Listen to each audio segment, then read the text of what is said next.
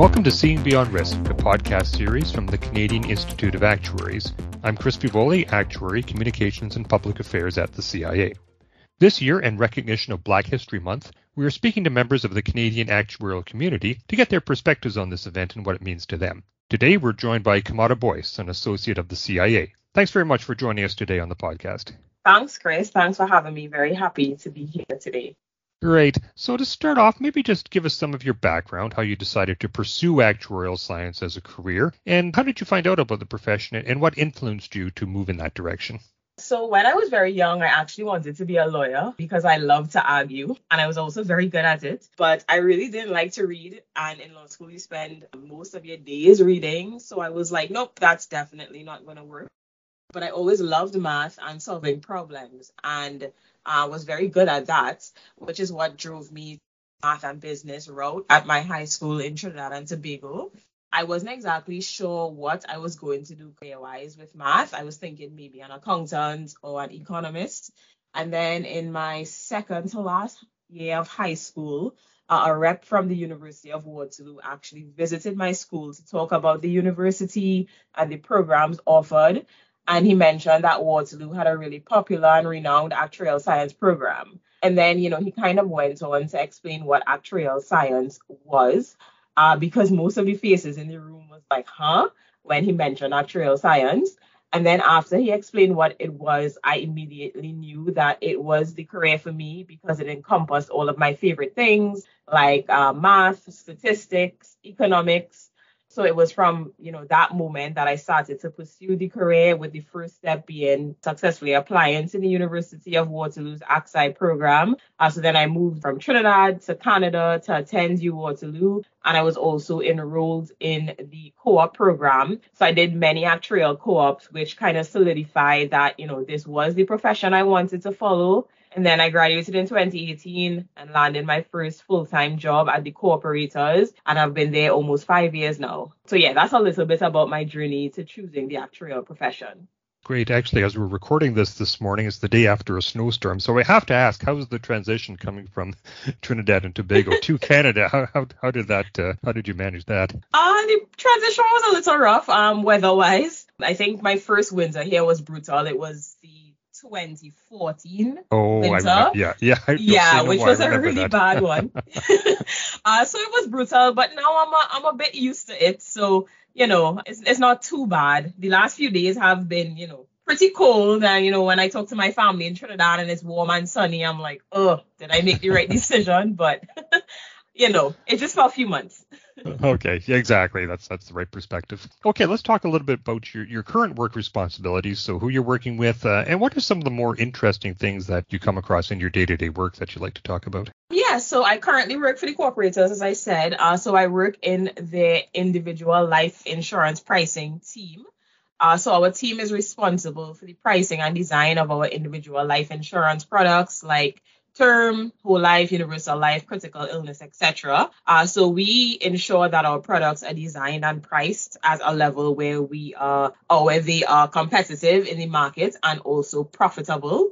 And I think they're always interesting, things or problems in our pricing rule, especially because we're trying to balance competitiveness and profitability, which isn't always, easy or straightforward, especially because each product is so different. So, for example, how we would approach, say, the reprice for our term products would look way different than how we would approach our reprice for our universal product. And even, looking at one product itself, like 1 year's reprice, we'd face different problems.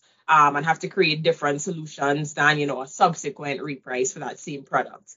So yeah, I would say, most of my day-to-day kind of interesting things or problems surround finding appropriate solutions to strike that perfect balance between making sure our products are profitable and also remain attractive in the market. Now, we wanted to get your perspective on the importance of Black History Month. So maybe you can share with us what it means to you and how you are commemorating this event.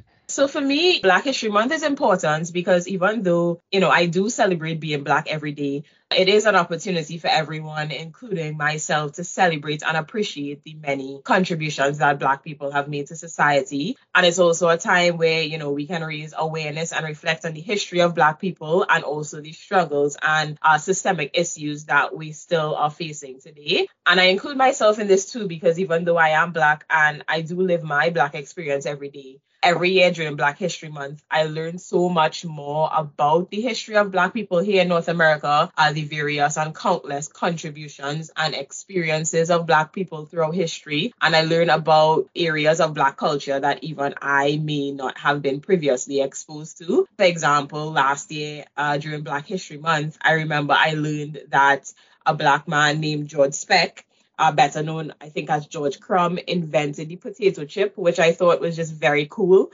And I didn't know that before last year's Black History Month.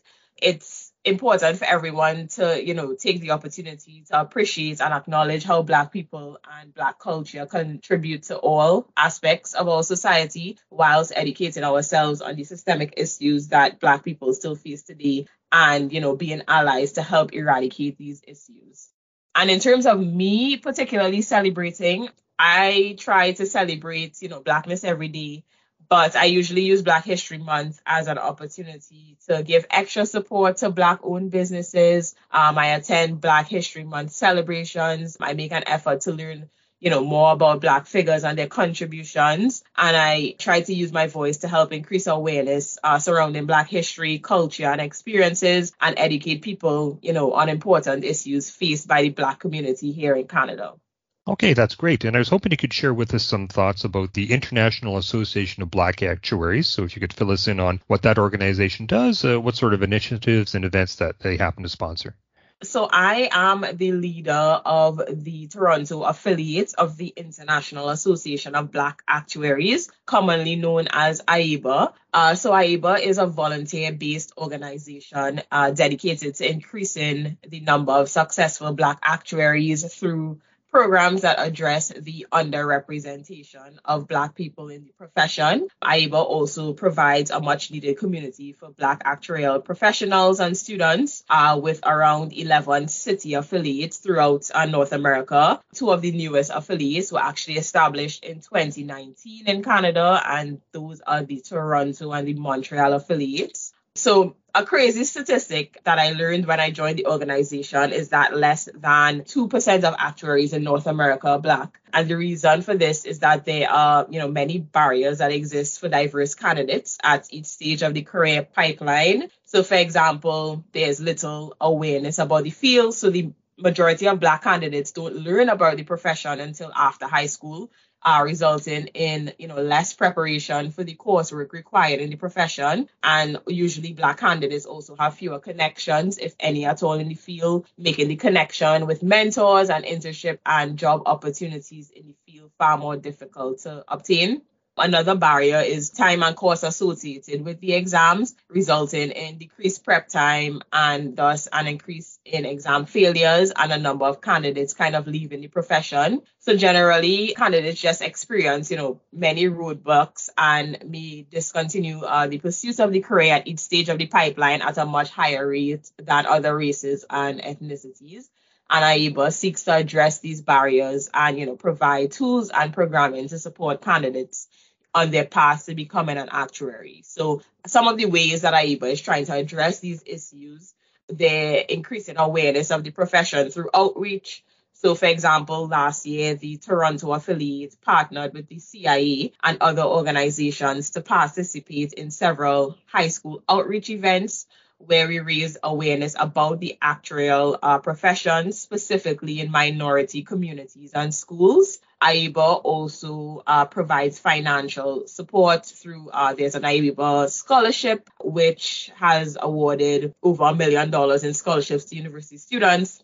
They also have an exam reimbursement program, which gives, Black students financial support to sit exams. AIBA is all about building networks. So there is an AIBA bootcamp program that is like a multi-day soft skills program that culminates in one-on-one interviews with some of the industry's top employers. There's also an annual meeting that's hosted every year, and that draws close to 500 attendees across all levels and practice areas. And it's like a premier destination for professional networking and a great place to connect with mentors at all levels.